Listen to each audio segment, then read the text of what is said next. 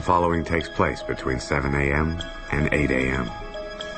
All right, who wants to watch the rest of the show? Do we have any 24 fans here? 24 fans? Yeah, 24 fans can't even raise their hand. They have to make noise. Yeah!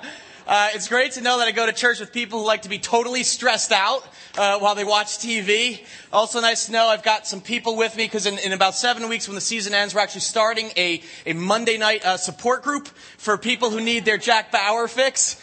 For the rest of you who are not totally addicted to the greatest show in the history of the world, that's okay. You don't have to watch 24 to get what we're going to be talking about tonight, but I do want to give you the premise behind it so that it makes sense. You know the gimmick behind Fox's hit show is that there are 24 episodes, and each episode represents 1 hour in a day.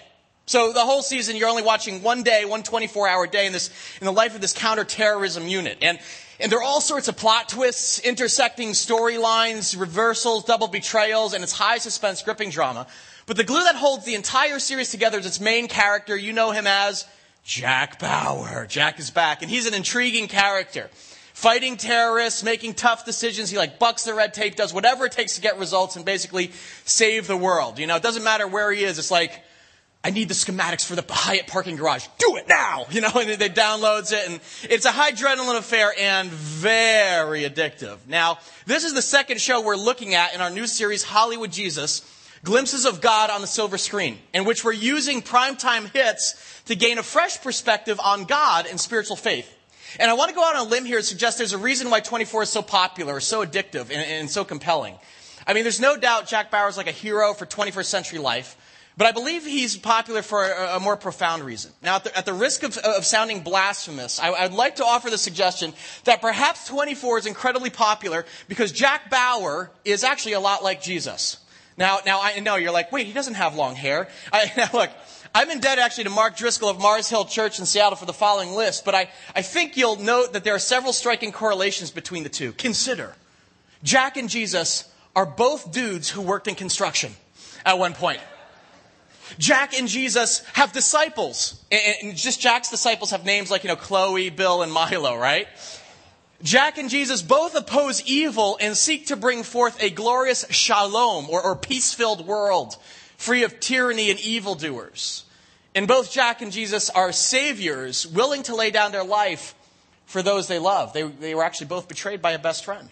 And Jack and Jesus were both resurrected from death. If you guys remember, this is not spoiler information, but you remember Jack was essentially put to death to fool the Chinese government and then resuscitated. So some interesting surface parallels, and some of those might be more of a stretch than others, but I'd suggest that we're drawn to invest so many hours tracking with Jack Bauer because he represents something. He is in many ways a source of security in a very uncertain world, right? I mean, the storyline of 24 is actually pulled from the headlines of modern life. Terrorism, global unrest, political corruption at the highest levels of government, clash of civilizations, hijackers, bombs. And to see that reflected every week on the TV news is unnerving. This is actually real life. It's outside the door.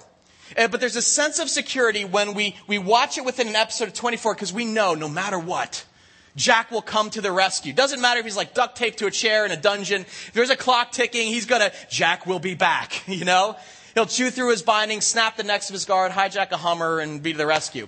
The one thing have you ever noticed how his cell phone battery magically never seems to run out of juice? That's the one, unreal thing to me. I can go the nuclear bombs and bioterrorism, but cell phones don't do that. The suspension of reality. But that's what we do for 24 hours that we invest watching this show. And if only it were like that in the real world. Unfortunately, life is actually that fast-paced, but much more alone. And we may like our Jack fix on Monday nights, but in our day-to-day lives, when Tuesday morning comes, it's back to school or work or whatever it is we spend our 24 hours on. Well, what I'd like to do today is kind of use 24 as a springboard to talking about the 24 hours each of us is given every day to invest. Because you've been given a life by God to make count. And the reality is, while you may not have a life as exciting as Jack Bauer's, it is challenging. Life is often lonely, disconnected, and stressful. And that's precisely why we need Jesus Christ in it. And so the question is, what if each day you spent your 24 hours intimately connected to the real Savior of our lives, Jesus? What I'd like to suggest to you, kind of our thesis this afternoon, is that far superior than spending 24 hours with Jack Bauer in a dream world is spending 24 hours with Jesus Christ in the real world. Because that's where true faith is lived out. Now again, you may be a first-time guest, or it's your first time in a church, or from a different background. Awesome. You are welcome here. We're not here to arm twist or anything like that. But you need to know something, because at Liquid, one of our core values is that we believe faith is much more than a set of rules to obey. It's actually an adventure to be lived. That's one of our core values. In your day-to-day life, you've got a choice to stay intimately connected, in tune with the creator of the universe who's sovereign over this chaotic world, or be swallowed by it whole. 24 hours. How do you typically invest yours? I mean, let me ask it this way. If Fox were to make a dramatic series out of your life, what would that look like?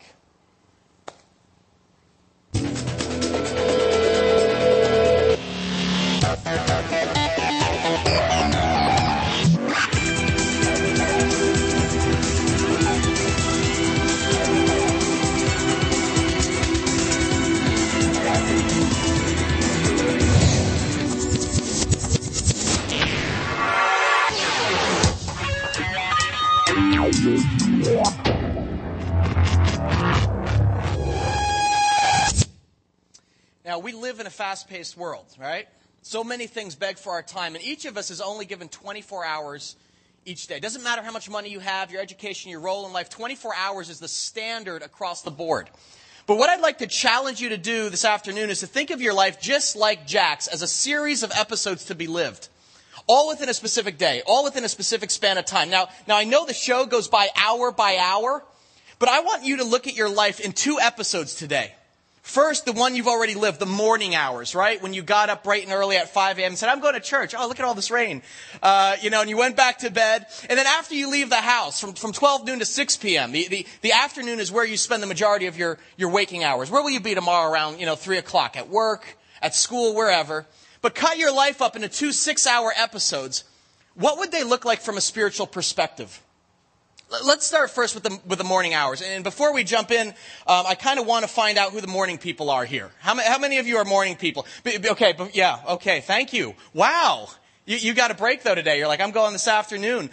Before you raise your hand, let me describe that a bit. You know you're a morning person when, as soon as that alarm clock rings, you kind of rise like Frankenstein, You sit up straight and you're like, first, toilet, second, food, third, villagers to kill. You're ready to go. With your day. And you would describe yourself as perky, You're on a first name basis with a paper boy and you get so excited, you're like, I get to watch the sunrise this morning. But by 9 p.m., you are hallucinating. Because you're like so tired. Raise your hand if I've just described you, okay? All right? Yeah, you are pretty annoying to the rest of us. All right? I need to tell you that. How many of you actually, I'm curious, wake up actually around 6 a.m.? How many 6 a.m. people? Oh my gosh, 5 a.m.? Anyone 5 a.m.? And at 4 a.m.? Do you work on a farm? That's like, you get up that early, you better be milking something, man. That is craziness. Well, my observation is, and it's not research, just my observation is that morning people tend to be a little smug, okay? I work with one, Mike Leahy, who oversees all our volunteer teams. Mike? They kind of carry this attitude like, we're pretty much better than the rest of you. I get in typically around 9 or so, and Mike's already there, all chipper. He's like sipping his chamomile tea, and I'm like, oh, what's up, dude? And he's like, great day, man. Just ran 10 miles. How you doing? It's like totally annoying. Now, I know some of you are like still asleep. You're like, what? I feel at home at this service. And I am not the type of guy who wakes up yodeling, good morning, God. I'm the type that wakes up and go, good God, it is morning, I'm not the slacker who sleeps until noon. But I'm up and shower typically before my kids go to school. And it's just that I'm not happy about it. Now, many of you who identify with that have felt guilty that you're not a morning person, right? Some of those don't understand where that comes from. Here's where the guilt comes from. At church, in books, it seems like everyone who's the most productive people in society are the ones that are up right away and having their time with God and their prayer and their meditation, and the rest of us kind of felt guilty about that. I used to. Okay, I used to have what I call morning envy. That's the term Doug Fields gives to it. Actually, in fact, I should give a quick shout out to Doug Fields. He's actually a pastor out in Orange County, California, who came up with a concept for 24 a day with God. I'm indebted to him for this message. So I'm like, go OC, the OC, West Coast, right? But I don't have morning envy anymore because as I studied the life of Jesus, I began to realize that staying connected to God is a 24/7 all-day affair. It just happens to begin in the morning. So let's start off simple.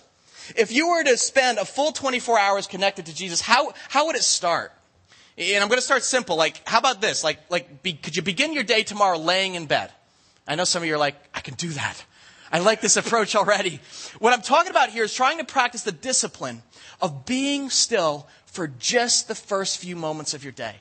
Psalm 46:10 invites us. It says, be still and know that I am God. I will be exalted among the nations. I'll be exalted in the earth. David, can we get a tiny bit more light so people can follow along? Because we have these in your notes, actually, and I want people to be able to follow along with us.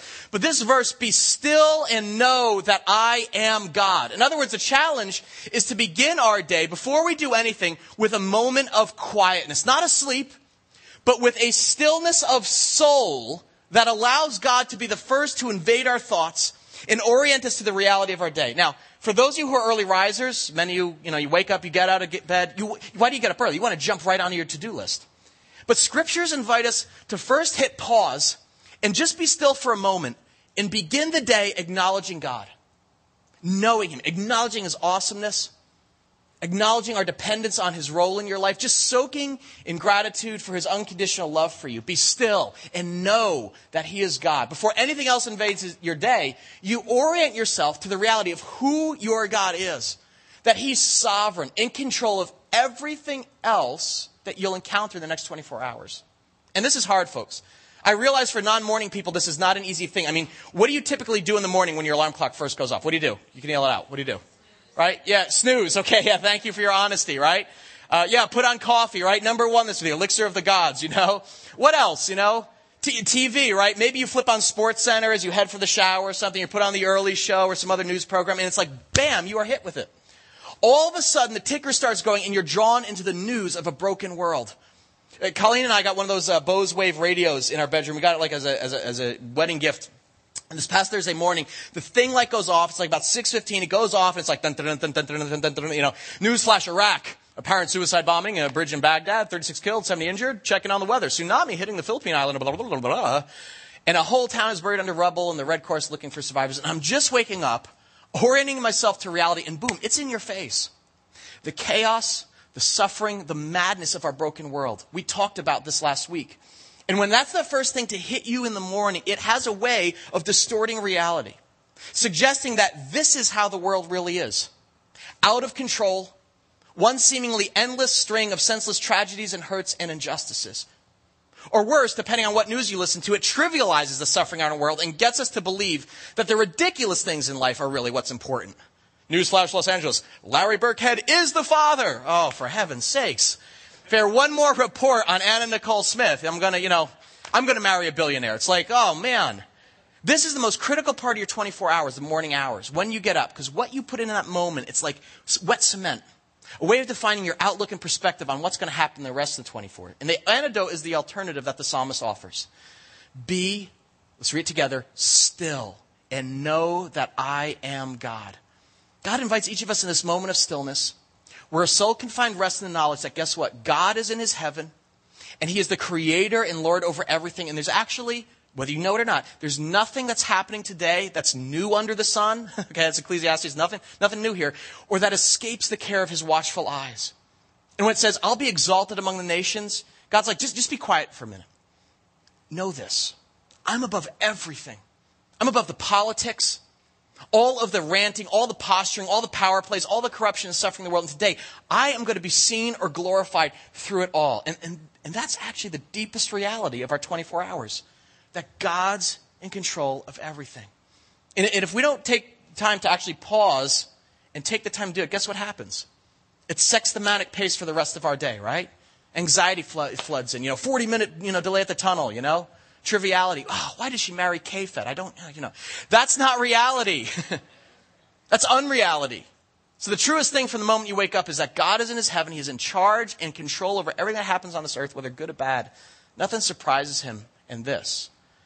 That in sending His Son Jesus to die on a cross, He has absorbed the worst that the world has to offer. And in raising Him to life, He offers new life to anybody who wants it. He cares about all of it, and He cares about you. In Psalm 68:20, we're told, our God is a God who saves. From the sovereign Lord comes escape from death. That's one of the favorite titles given to God in the Old Testament, Sovereign Lord. You know what sovereign means? Literally, it means independent of all others, supreme in power, rank, or authority. That is, God has supremacy over every ruler, nation, military power, entity on this earth is under his watchful rule and care. Although we may not think so at times, he's in control. And when you orient yourself to that, man, it makes a difference. It's crucial. It was crucial to my friend Chris, who found a tumor in his knee last week. Out of nowhere, it's like this bump, and he goes in and they tried to drain it. He's like, oh my gosh, it is a tumor. And he had to go at exploratory surgery to determine if it was cancerous. And those, I was talking with him, he's like, those kind of things can have a clarifying effect on us. And you don't need encouragement at that moment to take refuge in God's sovereignty. And as I was talking with Chris, he was like, the single biggest thing he took hope in was knowing that although this condition was a surprise to him, it was not a surprise to God. And that's how each day should start, with stillness. A kind of meditation on our bed, acknowledging God's goodness and inviting him to order our steps in the hours to come. Now, the next thing I'd encourage you to do, once you've turned off the alarm clock, think you can do this, but just be still for a few moments tomorrow to orient yourself to reality of God, is then not to get out of bed, but to pull up the blankets and take a moment to remind yourself not who God is, but who you are. Who are you?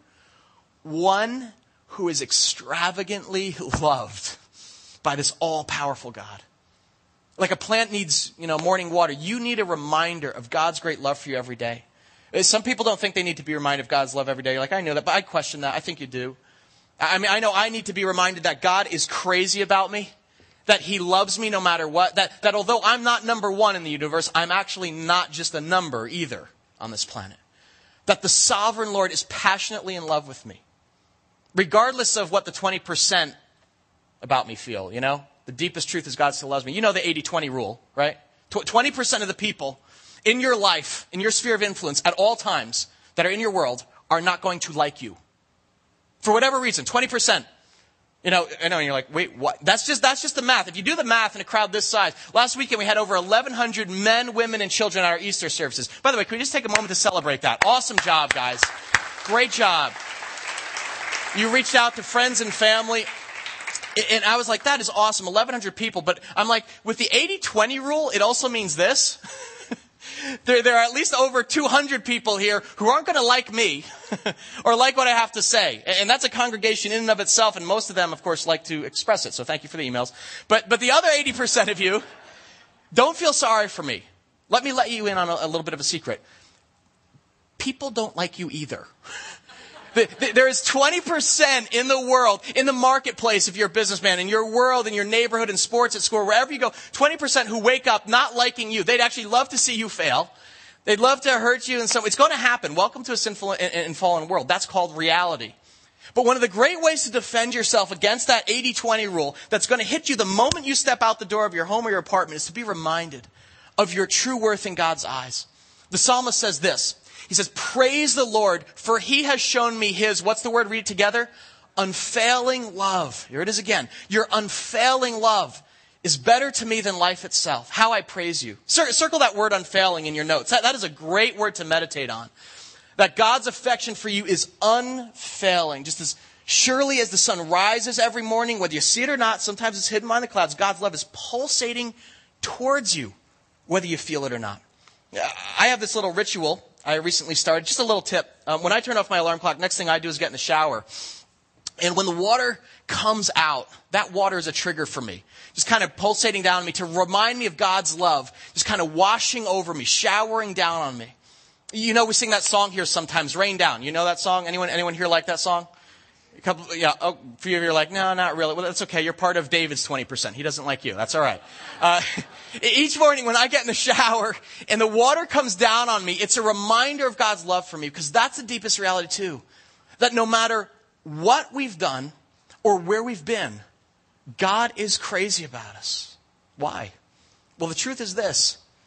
I'm created in the image of God. Now, I may have a few scratches and dents, but the Bible says I'm fearfully and wonderfully made, that you are an original masterpiece. And that means that both you and I have a tiny strand of the spiritual DNA of the author of the universe, who loves us so much that he would send his only son, Jesus, to die in your place to display his love. In the morning, you take your stand in that reality or you fall.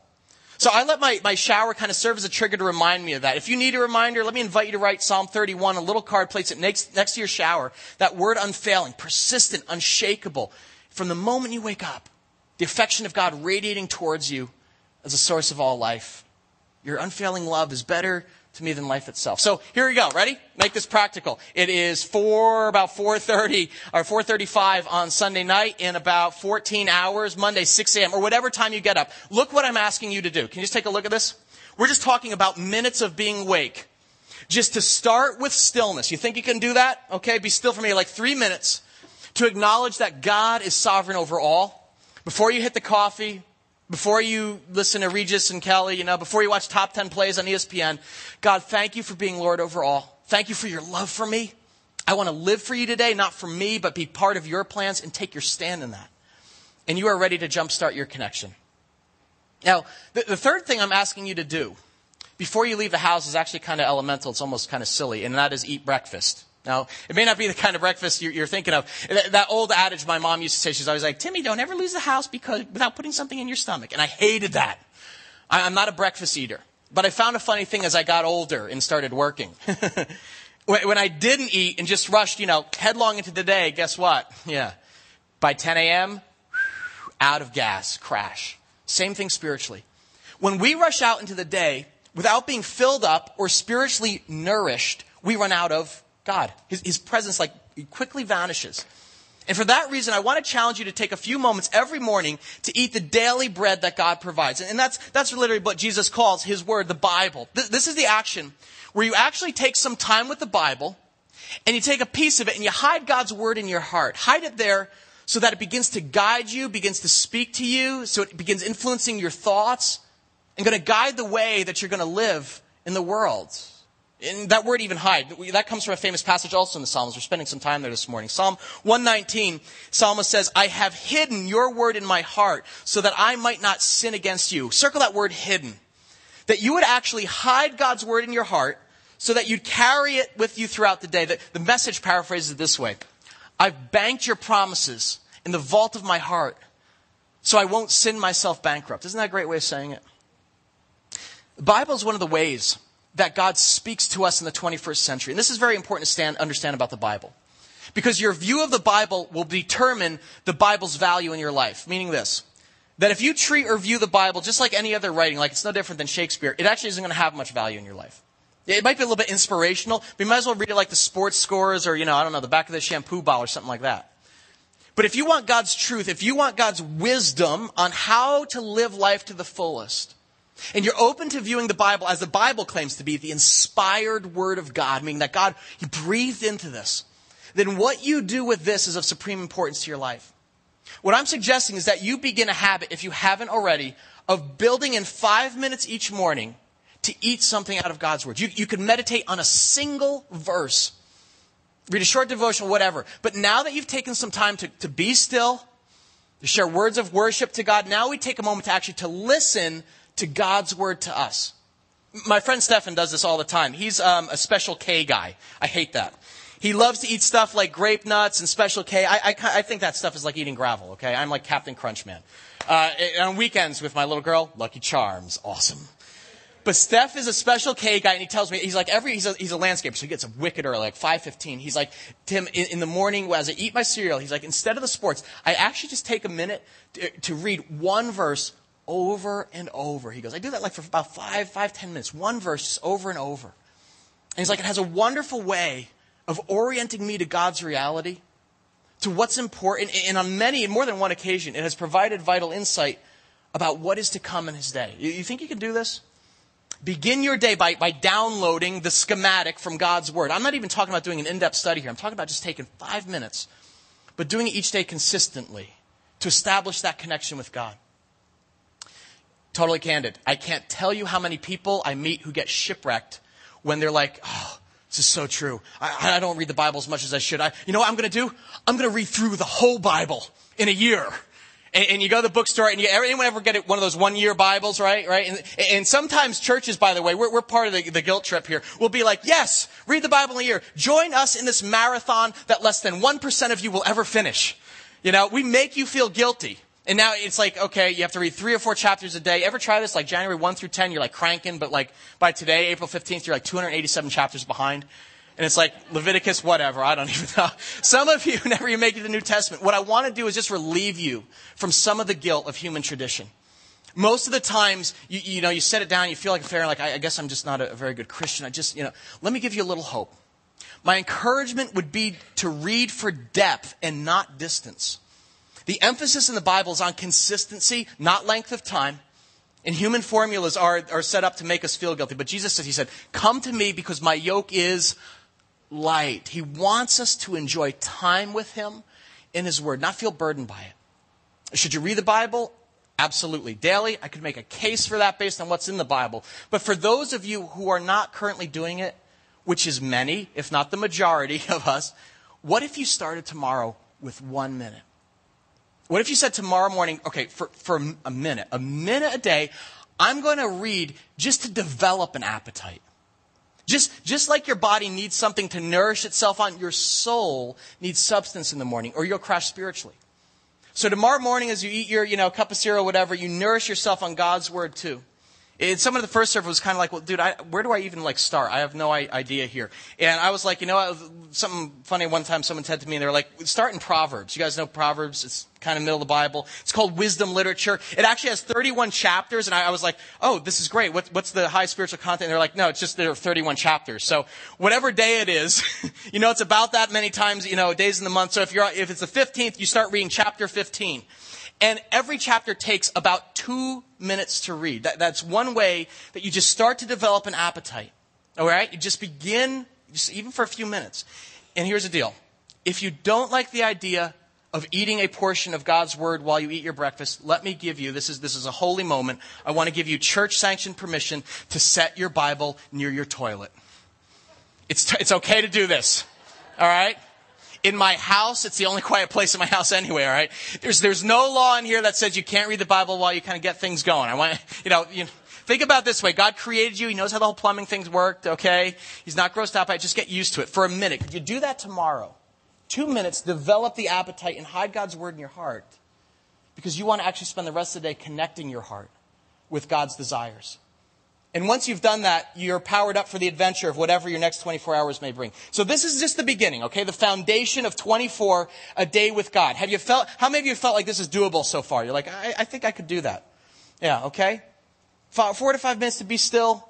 A couple minutes to meditate or soak in his words to you. That's doable. Could you do that tomorrow morning when the alarm clock goes off? All right. Then what I want to challenge you to do next is probably the hardest piece of 24 hours with God. And that is to take God with you once you leave the house. And the way you're going to do that is actually by living out of your backpack. Okay? And you're like, backpack? I kind of want to use a backpack as an illustration. You can go ahead one slide there if you would, Jen. But I want to use a backpack as an illustration of our faith. Okay? Imagine this backpack represents your faith. Okay? Your connection with God. So you leave the house. And the idea is that in the morning, you gather your stuff up, but the different things that we talked about. So like, for instance, I've got my alarm clock in here. This represents those still moments, just a couple minutes that I spent worshiping God the moment I wake up. I said, God, you're sovereign. You're the creator, control of everything. I love you. I want to walk with you today. And you take your alarm clock, you put it in your backpack. Okay. Then I throw in, now it's funny, I kind of threw in like some soap here, because, in the shower is where it gets going for me, where God's love is pouring down on you. So you spent some time in the shower just being reminded of God's affection for you. And then you take this Bible, some of God's word, you're kind of hiding it in your heart here, okay? This is all part of your connection with God, and you put it in your backpack. And I'm going to actually throw a coffee cup in there as well, okay? Some of you are like, now I'm talking caffeine. No. This is a symbol of beginning a morning conversation with God that's meant to continue. You've jump-started your connection, not just with coffee, but you're initiating an ongoing conversation with God through prayer and his word back to you. And you put all of this in your backpack. Backpack, again, represents your faith. Oh, and by the way, I realize we all have, if backpack represents your relationship with God, I realize we all are at different points in our faith journeys. So, for instance, like this is about the size of my backpack. This is Mike Leahy's backpack. This is actually the one I use, on Sundays. It's kind of like, spiritual superstar. No, not so much, all right? We're all at different places, okay? But we've all got our different size backpacks. But the idea is you put your faith on, you take it with you into the day, and your relationship with God once you leave the house. And wherever it is that you go. Where do you go? An office. Or maybe you're in the workforce. Or maybe you go to school or the gym. Or maybe you're actually, you work at home. You stay at home, whatever. Wherever you spend the 9 to 5. And my rhetorical question to you is, what do you do with this thing in episode 2 of your 24 hours? Once you leave the house, what do you do with your faith, your connection? Because my suspicion is in a crowd this size, some of you actually, once you get to work, off comes the backpack. Maybe tucked away for that hour you were at church on Sunday. Or you leave it in the car, maybe even in the trunk out of sight. Because some people, when they get to work, they take it off and it's like, well, no, now it's down to business, done with that spiritual stuff. Or do you take your faith and actually wear it throughout the day so that it invades every piece of who you are and every part of who you are? You actually feel God's presence and He carry it with you, and it actually influences the way you think and feel and treat one another. Do you make it part of the ongoing adventure of the main episode? Take it to school if you're a student. You don't leave it, you live it. Faith in action. Here's a dirty secret. As a pastor, I see the most problems during episode 2. The following takes place between the hours of 9 a.m. and 5 p.m. once we leave the house. And this problem has a special name. It's called a compartmentalized faith. A compartmentalized faith describes a person who gives God priority, some of the time, but not all the time.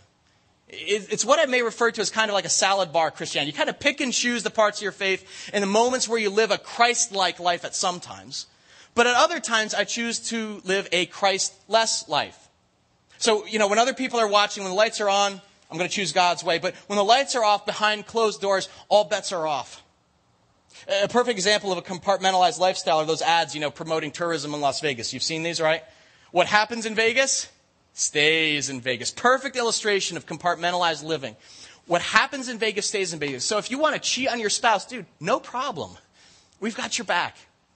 If you want to gamble away your life savings, we will never tell. You can live one way at home and another way in Vegas. Now, I realize this is not Vegas. This is Morristown, and it's kind of an odd illustration because Vegas is it's a totally different town. I mean, the chapels there, they have 2 drink minimums. It's totally different. But bringing it back here, the key to 24 living is to recognize, when are you most tempted to actually go, I'm going to just take this thing and set it down. Some of you travel, and you know how foolish it is to take off your backpack nowadays at an airport.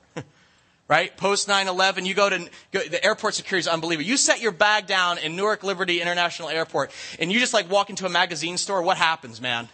Yeah, chaos breaks out. Sirens, guard dogs, the overzealous guy with the hand wand. You have chaos everywhere taking off your backpack. You didn't even think it was that big of a deal. I'm just going to get a latte. But the same thing is true with your spiritual life. When you set your backpack down for even a small thing you think is no big deal, it actually causes chaos.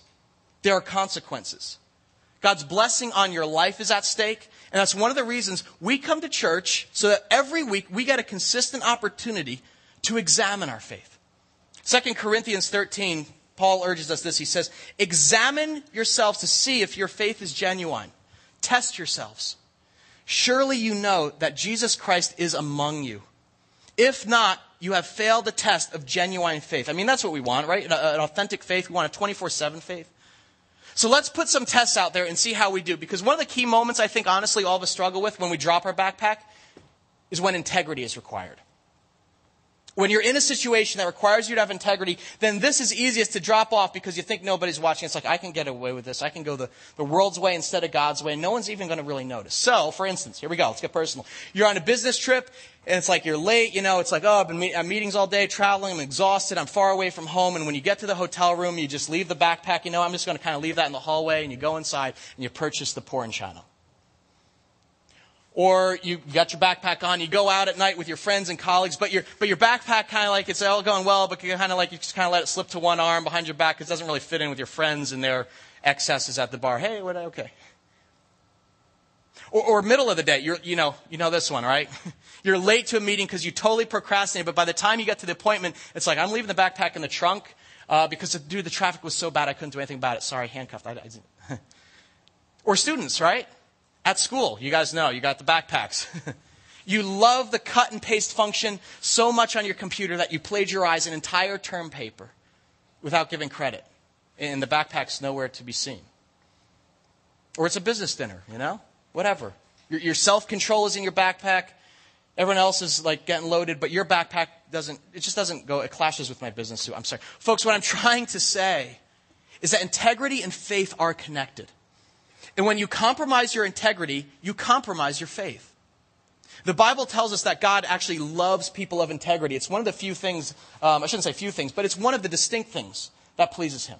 Proverbs 11 says this. It's in your notes there. The Lord detests people with crooked hearts, but let's read the second part together. But he delights in those with integrity. Circle those two words. Detests and delights. You know what I wrote in the margin of my notes?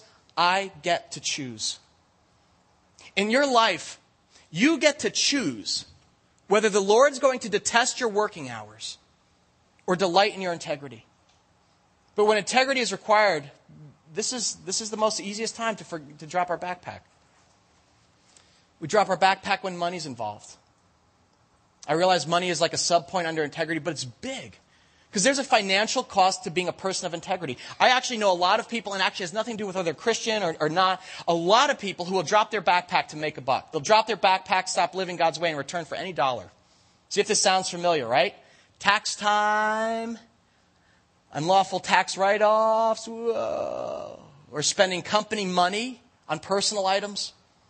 Not recording cash transactions, or taking every opportunity to get more money on no matter what the fallout or the collateral damage might be to others. Even being willing to actually slice and dice a partner's reputation or steal someone else's leads so you can get it. Or this, I've got a lot of friends in sales. You discovered you have a gift, and you're actually so good at sales that you can manipulate anybody into buying anything, even if you know they don't need it. Just so you can get a commission. Or cheating your family out of the time that they so desperately need for you. Why? All because your ambition is off the charts and you put money and work before everything else. Whatever the temptation is for you folks, I don't know. If you feel that that's God talking to you. But I do know that what I want for my life, it's what I want for yours. What I want for my life is to be able to take my faith, put it on, and live it out 24/7. And I've got to identify those areas of my life where I'm actually tempted to drop it most. What would it be for you? The fact of the matter is that the only way you're going to stay connected, that you've got a chance of declining the temptation to ditch your faith during the rest of your 24 hours, is to stay in touch with Central Command. Do you ever notice that there's one thing Jack Bauer never goes anywhere without? It's even more important than his gun. What is it, you know? Cell phone. Folks, the conversation you began with God in the morning has to continue through the day if you're not just going to survive, but thrive in staying connected for 24 hours. And that can only happen on a consistent basis through prayer, an ongoing conversation with God. That's the one thing Jack's never without, cell phone. And that represents your communication with God. You 24 fans know he is never out of touch with Central Command. And when he is, it's like bad things happen. Same in your spiritual life. 1 Thessalonians 5:17, it actually tells all followers of Christ to pray without ceasing. In other words, that your conversation with God, which began in your waking hours, actually will continue through your working ones. It's ongoing. Doesn't end once you leave the house. Rather, it doesn't stop. How do you do that? I mean, I'll be honest. Pray without ceasing, to me, it's like intimidating. It conjures up like images of like a monk locked away in a monastery somewhere. And as we talk about prayer, again, I don't want you to get hung up on the amount of time you need to pray. Rather, I want to encourage you to begin taking periodic moments throughout your day to check in with God. And that can be through short prayers. It doesn't have to be long. When Jesus taught his followers to pray, you know it as the Lord's Prayer. Short prayer.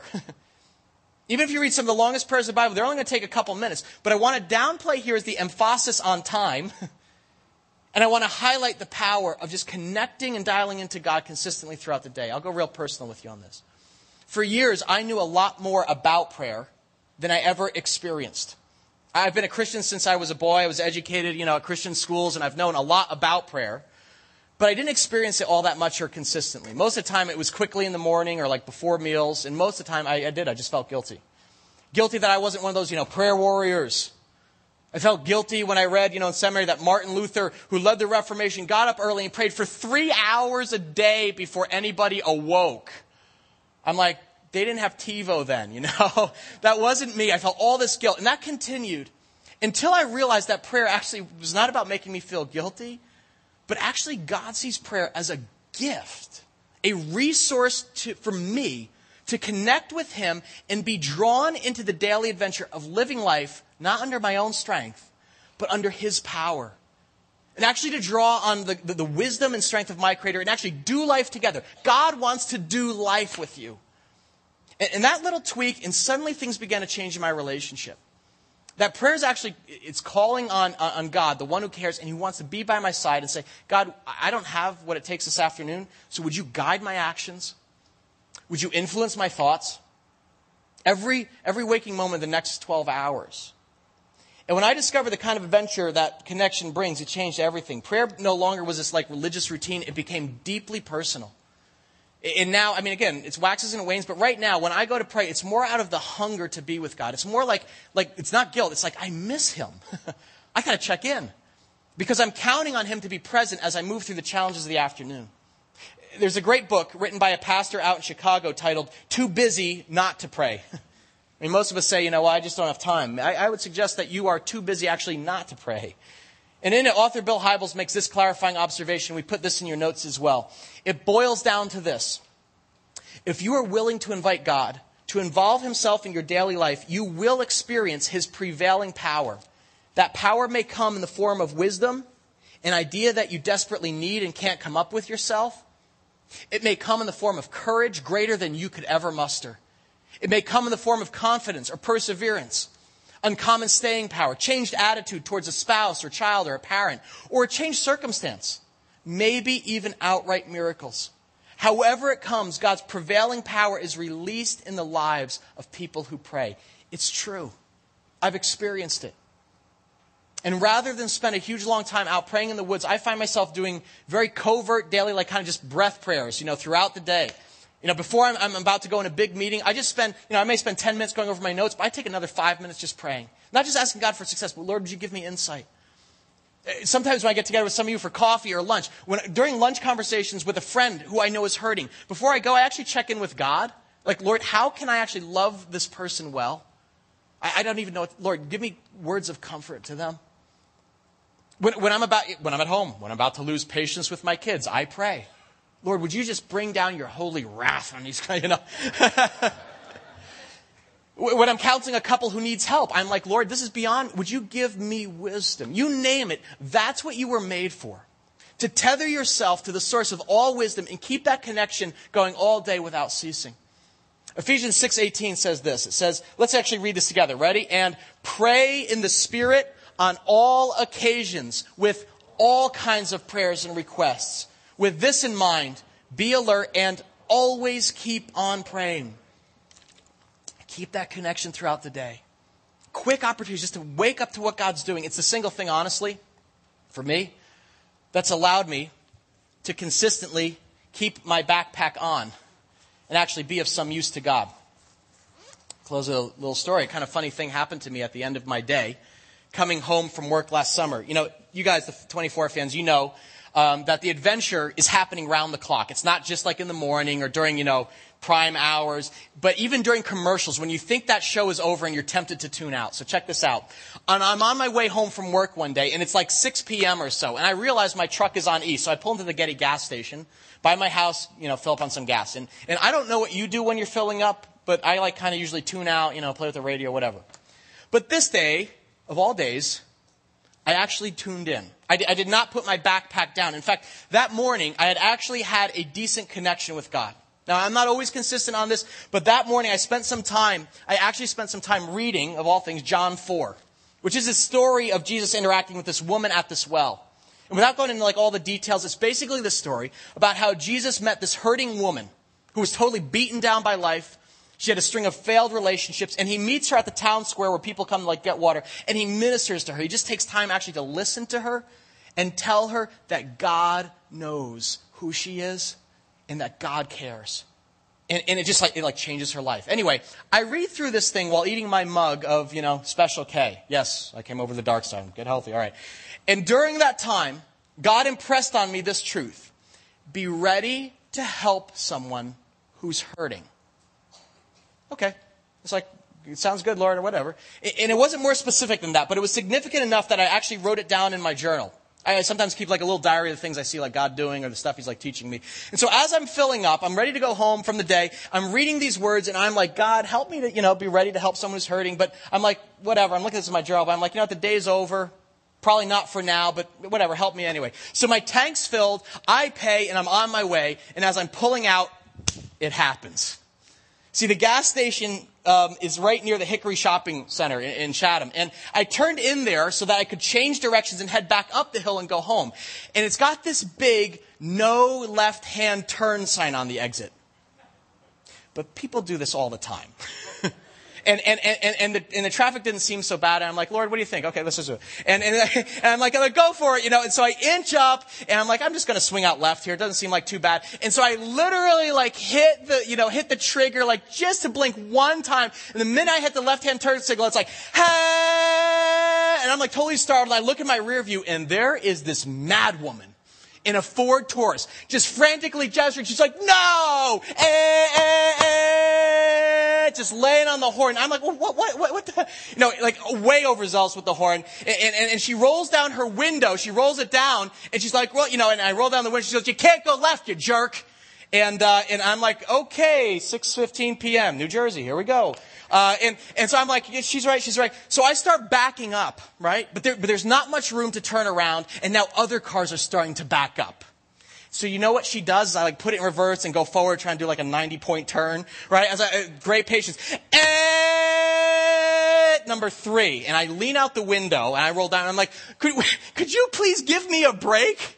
I'm like, I'm trying to turn around here. And she literally motions. She goes, I'm sorry, what? And I go, I said, could you please? I'm like, oh. And by now I'm getting fired up, man. I could feel my spiritual gift of sarcasm just rising, all the things I can say at this moment. And again, I don't know what possessed me to do this, but I was blocked in. So I did something you're never supposed to do in New Jersey. I get out of the car. I get out of the car and I go, can you please stop the honking? And I start walking over to her car. I don't know what I'm going to do here, but this is when it turned, because then I think she got nervous because she starts rolling up the window. And I'm actually a little bit nervous as I'm walking towards her. And literally in that moment, I am getting out my phone. I'm just like, God, what do you want me to do here? Can you help me? In the midst of the chaos, I hear, help someone who's hurting. And Larry, this is a matter of seconds. So I walk up to her window and she is literally, she's rolling the thing up and I'm like, and she's not even looking at me. She's and I'm like, I'm sorry. I'm like, I just need a minute to turn around. I was wrong. I shouldn't have tried to go left. And she rolls down the window and she goes, you got that right. You're wrong. Would you move it? And I start walking to, I'm like, okay. I start walking back to my car. And again, you're not even going to believe this. I literally turn around and guess what she does? And that was it. I walk back to that window and I'm like, Lord, am I getting angry here? What do you want? I'm like, would you please? I go, what? I'm sorry.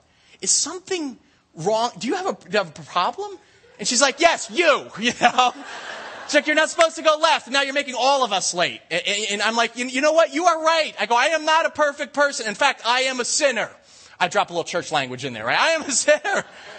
I go, but honestly, ma'am, your response just seems pretty extreme. Is there? Can I do something for you besides moving my car? I just don't hit the horn. And at that moment, she's not even looking me in the eye. She puts her head down. She's like, she goes, and her eyes start welling with tears. And I go, ma'am, are you all right? And she puts her face in and she goes, I can't do this anymore. And she just starts sobbing. And I'm like, oh boy, and I motion for the other cars to go around. And this is in the middle of the ShopRite parking lot, okay, of all places. And so she pulls over into the corner of the lot, and I get back in my car, and I head over to hers, and man, I am like ringing myself, and I'm like, God, what am I supposed to do now? I am rummaging through my backpack like crazy. And I pull up alongside her, and she's actually already out of her cars, and the tears are flowing down her face, and I'm like, what's the matter? I go, can I do something? And she's wearing these sunglasses, these huge sunglasses. She takes them off. She's like, I'm just sorry. I lost my job an hour ago.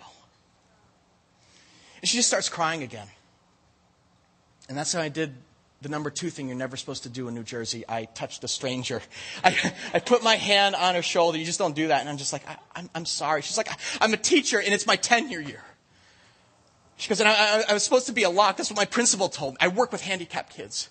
She goes, and this afternoon he calls me and he tells me they're not renewing my contract. And now I don't know what I'm going to do with my mother. I take care of my mother. She's at home. She's sick. I'm the primary caregiver. And she just like starts crying. And I'm looking. I'm like, God, what do you want me to do here? And I remember his words from that morning to me, be ready to help someone who's hurting. Like Jesus did with the woman at the well. And so I'm like, look, I don't want to be weird here, but can I pray for you? She's just like looking down. She's like, well, yeah, I mean, you're supposed to, aren't you? And I'm like, I'm sorry, what do you mean? She goes, you're that pastor, right? I've been to your church. And at that moment, I'm thinking all of the things I could have said, and she was like laying on the horn. But I remembered my backpack. I had been nourished spiritually that morning before I left the house, and I stayed in touch with God. And here we are at 6:22 p.m., end of the day, and it's like now is time for some kingdom work. And so we sat there next to her Ford Taurus, and I just prayed for her. It's just like, Lord, would you bring your peace to... I'm sorry, what's your name? Marilyn. I would just pray for Marilyn, Lord. She is hurting. But we know... And we prayed, and I prayed for God's provision for her and her mom, and it was beautiful, and it was weird, easily the strangest ending to any 24-hour period I've ever had in my life. And when we opened our eyes together, and she was amazing because she was like, thank you for that. She goes, I was driving home so angry, I thought no one cared. She goes, but now I know someone does. God cares. She goes, and he sent you to tell me that. That's why he had you try to go through the left lane, which you're not supposed to do. It's illegal. And I'm just like, let's not ruin the moment, okay? Let's just... But as she drove off, I was like, holy smokes. Thank you, God. You fed me that morning. You supplied me through the day, and you gave me insight and compassion when it was needed most. And I can tell you that doesn't come naturally to me. And I remember going back up the hill and walking in the front door, and Colleen's like, hey, so how was your day? Anything interesting happen? And I'm like, nope, just another 24 hours. Folks, God doesn't just want to be present in your life so that things can run more smoothly for you during the day. He wants to use you. He wants to use you as his agent. Kind of like Jack Bauer. But instead of stopping terrorists or killing bad guys, he wants you to be an agent of his love and grace in a broken world. And truth be told, the only way that's going to happen is if you stay vitally connected to him around the clock, from the moment you get up to the moment you close your eyes. It's actually possible. I can tell you, I'm not a perfect person. I am not a spiritual superstar. But it's possible to spend a day connected to God and actually experience faith as the adventure it was meant to be lived. I was like, I got to be God's hands and feet and comfort for this day for only one reason. I took my backpack with me. I brought it with me in my truck. And as I thought about that, I was like, how many other times are these opportunities out there, but I'm just not awake to it because I'm out of connection. But God's presence was felt by me, by her, and it made all the difference in my daily adventure. Here's my challenge to you today. 5:10. Get started. Get started tomorrow with any of these spiritual habits. If you wake up in the morning tomorrow and rush right into the conference room or the classroom and you ignore God first thing, I want to encourage you just to start with one of these habits. Any one of the 5. Maybe it's stillness. Right? Maybe I just don't flip on the TV Sports Center this morning. Maybe I just take that moment to be still and speak with God. Scripture, whatever. Develop that habit and begin to add the others. Here's why I care so deeply that you get this. Is because when I talk to many of you here at Liquid, I meet so many wonderful people who want to grow in more of God in their life. Yet I also meet many people who I would say are living powerless Christian lives. They've got the label Christian, but for the most part, their life is distant and unconnected from God on a daily basis. Maybe they check in with Him every once in a while. I want so badly for you to get this, where every day, even if it's just for a few moments, you check in and connect with God and you hold His hand, you take Him with you for 24 hours. It is going to make a tremendous difference in your life. When you understand that living in the presence of God, it's like a banquet.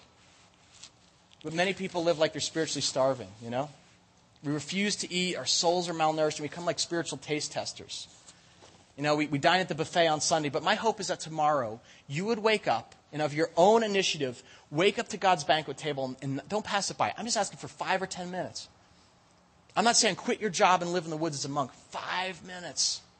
Show of hands. How many think what I'm talking about is doable tomorrow morning? My prayer is that right now you would feel that gentle tug on your heart, that small whispered voice that says, you know what, He's talking to you. This is what you need. This is for you. And maybe a year from now, 6 months from now, you look back on this day as a day when you awakened to the power of what it's like to connect with God for 24 hours and see it change your life. On your connection card in your bulletin, I'm going to fill these out in a few minutes. We've put a next step on the back for you to take. One of the things at Liquid you need to know, we are very big on small steps. And perhaps you want to commit to today. It says, taking Pastor Tim's 24 A Day with Jesus challenge starting tomorrow morning. You're not locked in for the week, but if you've heard God speaking to you, would you check that box after we close in worship? Because I would love for tomorrow, Monday morning, April 16th, to be a day where we all take a step forward in this together. Maybe you've let your connection with God go lax. You've been in a bit of a dry spell. And this is just an invitation to jumpstart it fresh tomorrow and just see what God does. It's time. Time to stop feeling guilty. Time to get started. It's doable. You raised your hand. 24 hours, one day in the presence and power of God. And we'll take that step together. Let's pray. God, you know our hearts. We want to connect with you. So many of us, Lord, we walk past you in the morning with all the best intentions to reconnect later, and we'd never do. So God, we're tired of living disconnected lives. Would you please help us create these habits so that we can begin every day with a recognition of your presence and begin to live an adventure with you and for you. We ask for help in this. In the great and powerful name of Jesus Christ. Amen.